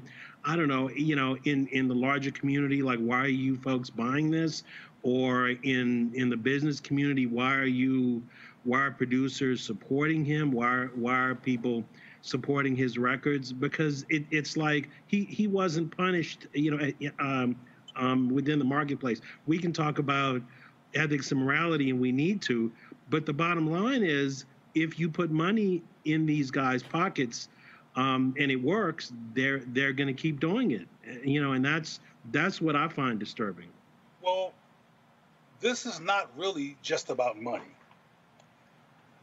In short, there are rappers like Lupe Fiasco and KRS, and Lupe Fiasco in particular, who's a conscious rapper who makes a lot of money, whose records sell because he's like Prince. He uses the internet to sell his products. But people like Lupe Fiasco do not get the kind of exposure that Lil Wayne, who they bring up every time we need a social commentary about politics, they go dig him up, which makes no sense. They should be calling Roland Martin or me or somebody else who understands the social behavioral issues and political issues, but they call him. My point is that people like DaBaby are encouraged and highlighted and profiled because they are anti-black and detrimental to the psyche of black people. There are other artists who are talented who don't get the same level of play. So this is not just about money. This is about, in my opinion, white supremacy bias on who they would like to see us falling so we can stay disoriented and in conflict. The reason why we didn't step up, and we don't step up when people like Jonathan Kirk or DaBaby says anti-black stuff, is because black people, because of this litany of anti-black messaging, which has become a normal part of the United States culture, we have been put in a trance. We have been putting in what I call a white supremacy trauma trance, where we're so busy questioning our worth or so busily internalizing anti-black norms because we are not sure of our value, particularly among black men, who have been publicly devalued over and over in the job market and all over the place. I mean, black men are the first to drop out of college because the curriculum is assaulting. So that's why I said it was complex when Roland first asked, because our issues preceded DaBaby. The reason we're talking about DaBaby now, because a very powerful community who doesn't care about black issues but cares about gay issues ran in and said, oh no, we're going to silence you because they have the power to do it. But those same people, black followers and people inside of the white gay paradigm, are not critiquing this dude who's being anti-black until he does something gay, which is a white machine. Question from Mustafa. Mustafa? Dr. Khalil, it's good to see you. You too, man. The way that I'm looking at this, and I hope you can unpack this for us, it is pain, trauma, and socialization. Because we are socialized to see ourselves as less. And then we will unpack each component inside of our community. So could you talk a little bit about that? Yeah, I'll just reiterate. And I spoke to it a moment ago, but it's relevant to your question. If you listen to this dude's lyrics, they're atrocious. They're toxic. They're vulgar. They're genocidal. to black people and to black mental health. And you can go outside in any particularly black community or mixed community and hear this dude's music blasting in the, bumping in people's cars. And it is socialization.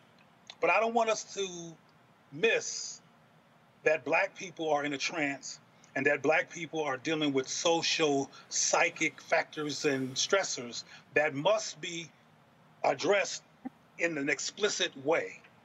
Even when it comes to, and this might sound tangential, but it's relevant to the black state of mind, even when it comes to this COVID-19 issue, 52% of black folks apparently are not going to get the vaccine. Well, something's going on with black people. And if we don't address what's going on with black people in terms of what the resistance is about and ask questions instead of doing this, you're bad, people just shut down. So black folks have got to have meaningful, rational, strategic conversations about internalized white supremacy, anti-black norms, so we can have the entitlement consciousness not to wait for Elton John and Madonna and white gays to put down black men, which has racism in it and opportunism in it, but where we can hear these rap records right now and say, wait a minute, what's up? I got children. I got babies being raised. I got to walk through the streets and hear this. I think we need to address this, but you got to love black people unconditionally to do that kind of calling people to be accountable. We didn't do that when Obama was president. We were the only ones who didn't call to make him accountable. The Latinos did, and the gays certainly did. But we were someplace else doing other things instead of thinking clearly and coming out of that trance and holding people accountable. We have to hold the rap community accountable. Again, though, it's problematic that the baby did not become an issue until the gay machine said, oh no. And that was actually a point that I read yesterday. Jasmine Koenig wrote a column on that, and actually we did discuss it on yesterday. Kelly, your question for Cleo. Last question.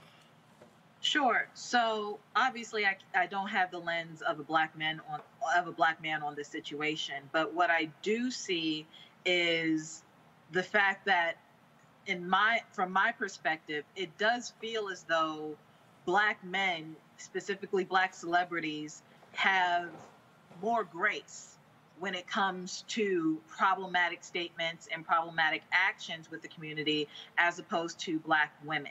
When it comes to cancel culture, it feels as though when it comes to black men doing things such as this, there is more of a counsel culture. Like right now, we're talking about counseling the baby into seeing the other side of this issue and really coming to senses with his homophobia. However, we have female celebrities who have done less, but have been canceled almost indefinitely, such as Macy Gray, Azalea Banks, Chrisette Michele, and there are others. So I guess if you could speak on how this needs to be a universal solution in terms of counseling our black celebrities, in terms of counseling our black people into these issues and making sure that there's a more holistic, less Eurocentric and phobic approach to such things. If you could give your comments on that, hopefully I'm making sense in this regard.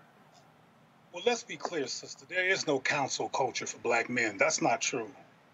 There is no counsel culture. I wish that was true, but that's not true. There is no counsel culture or no critical thinking encouragement culture around black issues as a systemic norm in the United States of America. And I don't want to bring women into this yet because it will distract from the point of what's happening right now, which is black male behavior. And it's easier, for example, to simply call Mr. Kirk or DaBaby homophobic. However, it's not that simple. What's going on with people like Kirk is, am I man enough ophobia? Are you going to see me as a man ophobia? And a lot of black men, in some ways, in terms of its performance, is quite dysfunctional. But that's a lot of what's happening with black men. And the cancel culture for black people, regardless of gender, is quite high. I want to reiterate, there is no council for black men. When the white gay community, for example, steps up, and that's who put this man's name in the lights right now, they are the ones who do the canceling of black men. Just like with the brother that Mariah Carey used to be, Nick Cannon. Nick Cannon got canceled by white Jews because they were offended by what he said. We need to develop the entitlement. See, white people have what I call entitlement consciousness generally. They feel entitled. They don't play that. You don't mess with them. But we second guess that if we're entitled to voting, if we're entitled to not get killed by a virus, we are in a state of questioning. And frankly, people like DaBaby and the perpetual highlighting of this kind of toxic behavior reinforces the trance and the disorientation among black people. And we need to understand this and address this. But nobody's having a council culture. If we had a council culture and really ask each other why we do what we do, in particular people like DaBaby, why did you do that? Instead of just shutting them down so he can give you the classic apology that makes the gay community feel like, okay, we controlled him, but nothing changes. I mean, we've been dealing with black men who have said so-called homophobic things for the longest, and it has not deceased because we're not addressing the baseline issues. And when we start doing that, we'll have black men and black people who are more awake, who are more critically thoughtful, who are concerned about how black people look, who are really willing to not call black women bitches and hoes and each other the N-word, when we as a collective say, we're not having it, we're not tolerating it. Like the white gays said, we're not gonna let you do something that's so-called homophobic. We have to have that entitlement consciousness too. And right now we don't have it. I think that shows like Roland Martin's show can help engage us and help impose that kind of consideration among black people. But on a general basis, we're just going along with the okie doke, not because we're deficient, not because something is wrong with us, but we are acculturated from a media level to an educational level to second guess our worth. And we're so busy in a second guessing trance that we don't come up for air and say, no, you're not going to do that. Or again, why did you do that? What's behind that behavior so we can understand that and address the factors leading to it so we can do some kind of intervention, as opposed to just having white gays and their black followers shut another brother down. That's kind of problematic. There's some racism in there that looks like a homophobia rescue story, but there's some opportunism on shutting black men down who are already shut down on a macro level inside of this alleged homophobia concern. And I'll close with this. The white gay community and their black followers are not equipped to talk to black people or address black people in ways that are helpful to us, that even considers the issues that I'm raising. It's all about calling the next person homophobic with no context. And I consider Mr. Kirk castration-ophobic. I'm not sure I'm a man-ophobic. I'm going to be a hyper-masculine man and make up for that insecurity by stepping on stage and muscles and a tattoo and arbitrarily talking about homosexuals to make sure people know that I'm not like that because I'm a man. And I'm a man concerned, which is not based on black people just being irrational. Black men have a reason to be concerned about how they're seen. Even the police brutality, for example, and the murders of black male bodies on the street is a reason for black men to be hyper-masculine. And like I said in my previous comments, when I go to these mental health conferences and talk to these parents about if indeed they're engaging their children about the abuse of black people in public, majority of them aren't. And some of those boys started crying in the audience because nobody had ever given them permission to even consider how these issues hurt them. And Mr. Kirk used to be a baby boy. And we're all former children. And black people have work to do. All right. Cleo Monago, we surely appreciate it, man. Thanks a lot. Thank you for the invitation. Good to see you, Ro. Likewise. Folks, going to go to a quick break. We're going to come back. We're going to talk about HBCU students and how they are connecting with one another via the app Nextdoor. That's next on Roland Martin Unfiltered. I believe that people our age have lost the ability to focus the discipline on the art of organizing. The challenges, there's so many of them and they're complex. And we need to be moving to address them. but I'm able to say, watch out, Tiffany. I know this road. That is so freaking dope.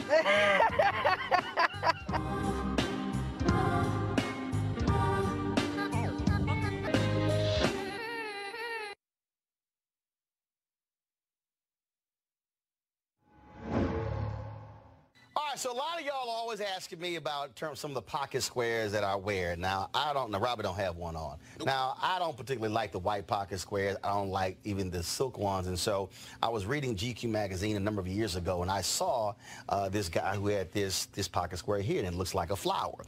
This is called a shibori pocket square. This is how the Japanese manipulate the fabric to create this sort of flower effect. So I'm going to take it out and then place it in my hand so you see what it looks like. And I said, man, this is pretty cool. And so I tracked down, it took me a year to find a company that did it. And so they make these about 47 different colors. And so I love them because, again, as men, we don't have many accessories to wear, so we don't have many options. And so this is really a pretty cool pocket square. Now, what I love about this here is you saw when it's in the pocket, you know, it gives you that flower effect like that. But if I wanted to also, unlike other, because if I flip it and turn it over, it actually gives me a different type of texture. And so therefore it gives me a different look. So there you go. So if you actually want to get one of these shibori pocket squares, we have them in 47 different colors. All you got to do is go to RolandSMartin.com/pocket squares. So it's RolandSMartin.com/pocket squares. All you got to do is go to my website, and you can actually get this. Now, for those of you who are members of our Bring the Funk fan club, there's a discount for you to get our pocket squares. That's why you also got to be a part of our Bring the Funk fan club. And so that's what we want you to do. And so it's pretty cool. So if you want to jazz your look up, you can do that. In addition, y'all see me with some of the feather pocket squares. My sister, who's a designer, she actually makes these. They're all custom made. So when you also go to the website, you can also order one of the customized feather pocket squares right there at RolandSMartin.com/pocket squares. So please do so. And of course, that goes to support the show. And again, if you're a Bring the Funk fan club member, you get a discount. This is why you should join the fan club. Yo, what's up? This your boy Ice Cube. What's up? I'm Lance Gross, and you're watching Roland Martin Unfiltered.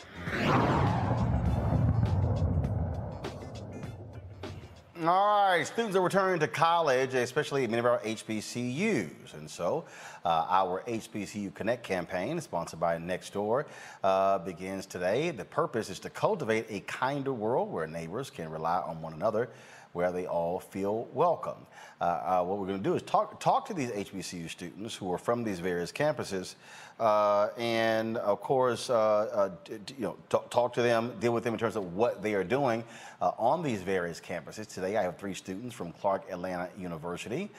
Joining us now are seniors Jada Barbie, Omari Wyans, and junior Autumn Epps. Hey, folks, how y'all doing?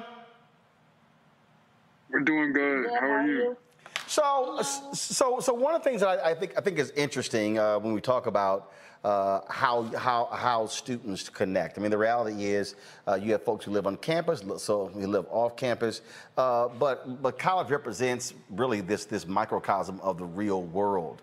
And so I'm very curious how you utilize Nextdoor to be able to work with one another, find one another, and use each other as resources while you're matriculating through college. So one way I use Nextdoor after coming from New York, I didn't even hear about Nextdoor until I got to Atlanta. So I use it to navigate Atlanta, connect with people around me outside my campus or maybe inside my campus that I haven't met before. And people have shown milestones and community service opportunities. And it's a great way to network virtually and safely. All right, one of the other two, your thoughts? Can you hear me? Yeah, we can hear you. Go ahead. Okay. Go ahead. Okay. We got you.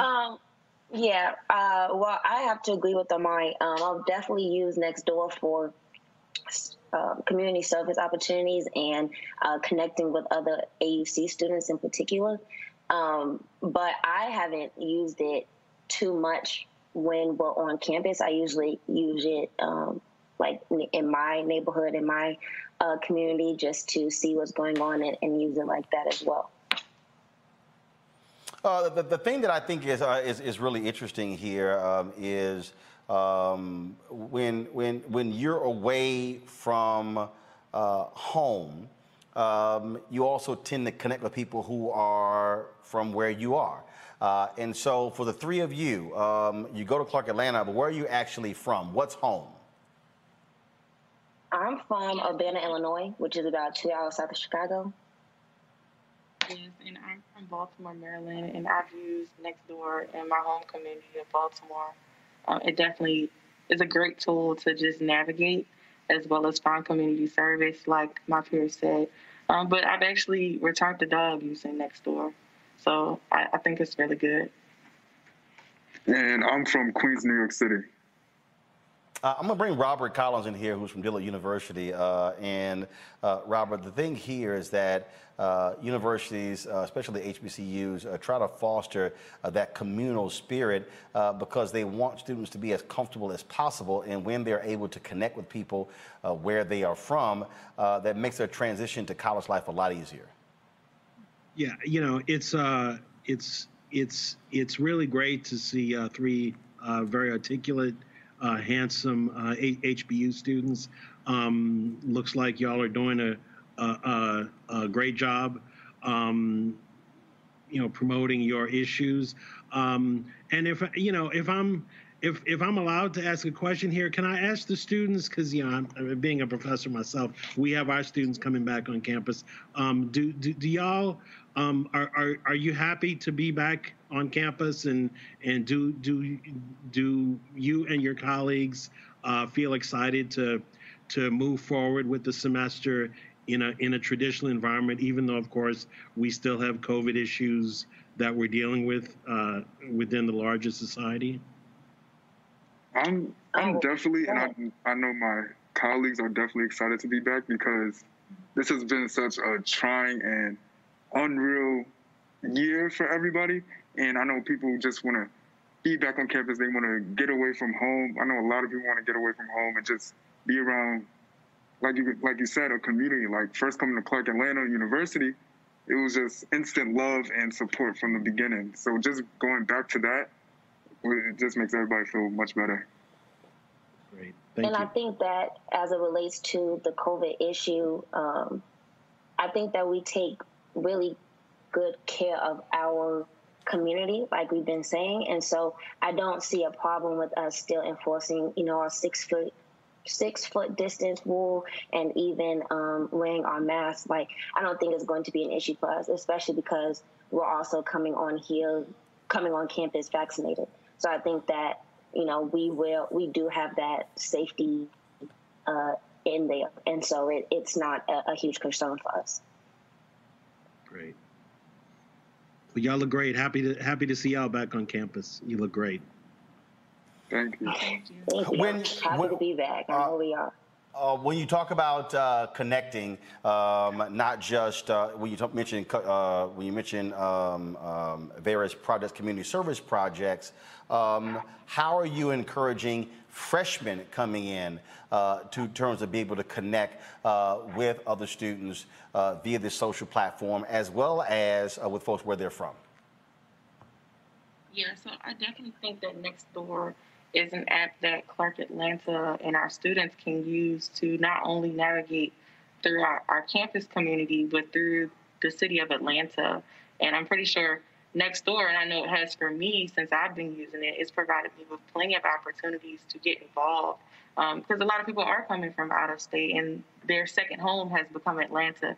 So to influence others and to just be diligent in making your community better, essentially, as Clark Atlanta students, I know we pride ourselves in not only finding a way of making one, but also doing culture for service. So it's important that our students and our incoming freshmen and incoming students to just be as impactful as the legend of Clark Atlanta University has been to the rest of the world. All right. And also just piggyback off of Autumn. I think it's also important that we let them know that this app is useful. I don't think that, you know, coming on as a freshman that you don't have that connection. You don't know, you know, what's going on in Atlanta until you get here. And so even if we have, us three or seniors, juniors, people who know the area, letting them know, hey, let's get on Nextdoor. Let's utilize this app. Let's make sure that we're safe. Let's use it for community service. Let's do, making sure that they're engaged on that app and using it the right way. All right, then. Well, folks, I certainly appreciate it. Good luck this year at Clark Atlanta. We'll be in Atlanta for a couple of weeks for the SWAC Me Act Challenge. And so look forward to being there. Thanks a lot. Thank you. A final item here. President Joe Biden has nominated Damian Williams to be the U.S. Attorney for the Southern District. He'd be the first black man to ever lead that office. It is considered the most high-profile U.S. Attorney's office in the country.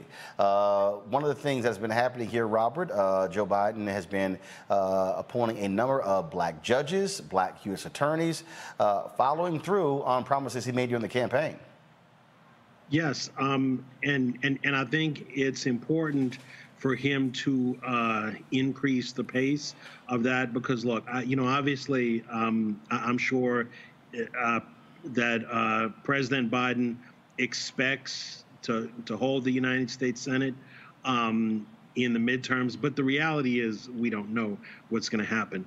And let's be very clear, if the Democrats lose the majority after the midterms, Mitch McConnell is going to shut everything down. He's going to shut everything down. He has before. We know that. I mean, he basically slow walked Obama's appointees during his entire term, and he's gotten worse with age. So the Republicans are going to shut everything down. So while he has the Senate, he needs to go ahead and fill all of his U.S. attorney appointments now, and he needs to get as many judicial appointments at the district and appeals court level as he can. Now, of course, it would be nice if someone would retire on the Supreme Court, and he could also make a Supreme Court appointment as well. But of course, we don't have any control over that. But yes, I think he needs to be a lot more aggressive working with the U.S. Senate to get all of his appointments that are open, that he has available to him, filled before folks start leaving Washington to campaign for the midterms. That appointment, again, among several nominations today, announced by the White House. They dropped it around 6 p.m., Kelly. I'm sorry, you broke up. I said the announcement dropped around 6 p.m. Those announcements, the U.S. Attorney's announcements, including Damian Williams being the first African-American to head the U.S. Southern District in New York City. No, I think that's fantastic. The fact that we have a president who is interested in diversifying the judiciary, I think that's wonderful. Especially when you consider the cases that come in and out of that specific district. A lot of it has to deal with people of color and issues regarding people of color. So to have someone who is a black man who understands our issues will go a very long way.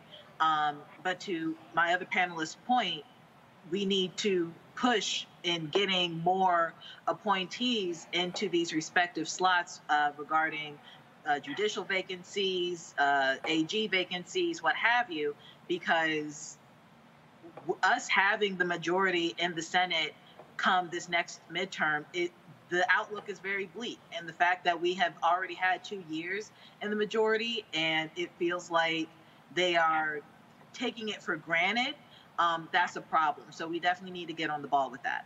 All right, then. Folks, we certainly appreciate both of you being on the show. Mustafa as well. His power went out because of the storm that came through D.C., so we lost him. Mustafa, thanks for being on the show as well. Folks, if y'all want to support what we do here at Roland Martin Unfiltered, your dollars absolutely matter. And that is when you join our Bring the Funk fan club. They allow us for us to be able to do what we do. I'm going to be traveling to Los Angeles this weekend. On Sunday and Monday, we'll be broadcasting from the Seth the Entertainer golf tournament. We're going to have live coverage on Sunday from his VIP party. Some fantastic entertainments lined up. We'll be there hiring local crews, African Americans, providing economic opportunities in this period. So when you support us with your dollars, that's what you are supporting. You can join our Bring the Funk fan club. We're asking people to give an average of $50 to join our fan club. If you can't give 50, that's fine. That's why we have no subscription fee on this show, because there are people who want to support what we do who can't afford $4.99 a month, and so we certainly understand that. There are others who want to give more than $50. We appreciate it. Every dollar you give, get invested right back into this show. Cash App, $RM Unfiltered. Venmo is RM Unfiltered. PayPal is R Martin Unfiltered. Zelle is Roland@RolandSMartin.com. Roland@RolandMartinUnfiltered.com. Folks are asking me what time is this going to be on Sunday. It's going to be 6 p.m. Pacific to 11, which actually means beginning at 9 p.m. East Coast time. And so we look forward to that. I'll also be broadcasting live from Sayed's Golf Tournament, a special time on Monday, only on Monday. We're going to be live at 8 p.m. Eastern on Monday. 8 p.m. Eastern, not our normal 6 p.m., because we'll be 5 p.m. on the West Coast. And so, again, we're looking forward to it. It's going to be some great names, some big names there, we're going to bring to you. And, yes, Roland Martin Unfiltered is the only outlet that will be broadcasting live from the Sayed the Entertainer Golf Tournament this weekend. So we look forward to that. Later this month, we'll be broadcasting live from Atlanta for the SWAC MEAC Challenge. Next month, we'll be broadcasting live, actually in October, from the George Lopez Golf Tournament in Los Angeles, and in November from the Anthony Anderson Golf Tournament. And so we've got some fantastic things lined up for you. That's why it's important for you to support what we do. We've got no millionaires and billionaires who send us checks who fund this. It's our partners like Seek. It's our partners like AFSCME. It's like our partners like Coca-Cola. Thank goodness we've had people also, the National Coalition of Black Civic Participation, Black Voters Matter, Poor People's Campaign. We thank all of them for making it possible for us to be able to broadcast. Tomorrow morning, we're going to try to cover this tomorrow morning. I got late notice that the family of the late Congressman John Lewis will be holding a news conference outside of the Supreme Court, calling on Congress not to take a recess and pass the For the People Act. We hope to have that to you live tomorrow as well. That's why it's important for you to support us, what we do. If you're watching here on Facebook and on YouTube, please, if you're watching for free, again, our supporters allow for you to be able to watch for free. So thank you so very much. I'll see you guys tomorrow right here on Roland Martin Unfiltered. How?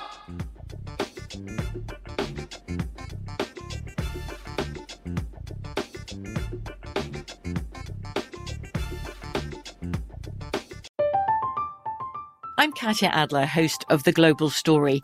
Over the last 25 years, I've covered conflicts in the Middle East, political and economic crises in Europe, drug cartels in Mexico. Now I'm covering the stories behind the news all over the world in conversation with those who break it. Join me Monday to Friday to find out what's happening, why, and what it all means. Follow The Global Story from the BBC wherever you listen to podcasts. If a new house is on your wish list in the next 5 years, grow your savings faster and experience your dreams with an Ohio Homebuyer Plus account from Kemba Financial Credit Union. A savings account specifically designed to save for a new home, where you can earn 7% APY, a $500 matching bonus, and a $1,500 mortgage closing cost credit. Learn more at Kemba.org. Offer expires March 31st, 2025. APY equals annual percentage yield. Restrictions apply. NMLS 292230. Equal housing lender. Federally insured by NCUA. Step into the world of power, loyalty, and luck. I'm gonna make him an offer he can't refuse. With family, cannolis, and spins mean everything. Now, you wanna get mixed up in the family business. Introducing The Godfather at ChumbaCasino.com.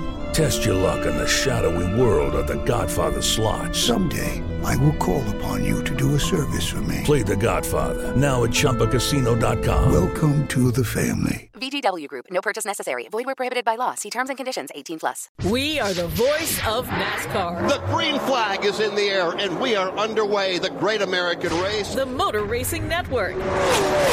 NASCAR Cup, Xfinity, and Craftsman Truck Series Racing. Live on your hometown radio station and MRN or NASCAR.com. Martinsville, Talladega, the Chicago Street Course. We have the side-by-side action and last lap passes for the win. Photo finishes. Ryan Blaney will win. The voice of NASCAR, the Motor Racing Network.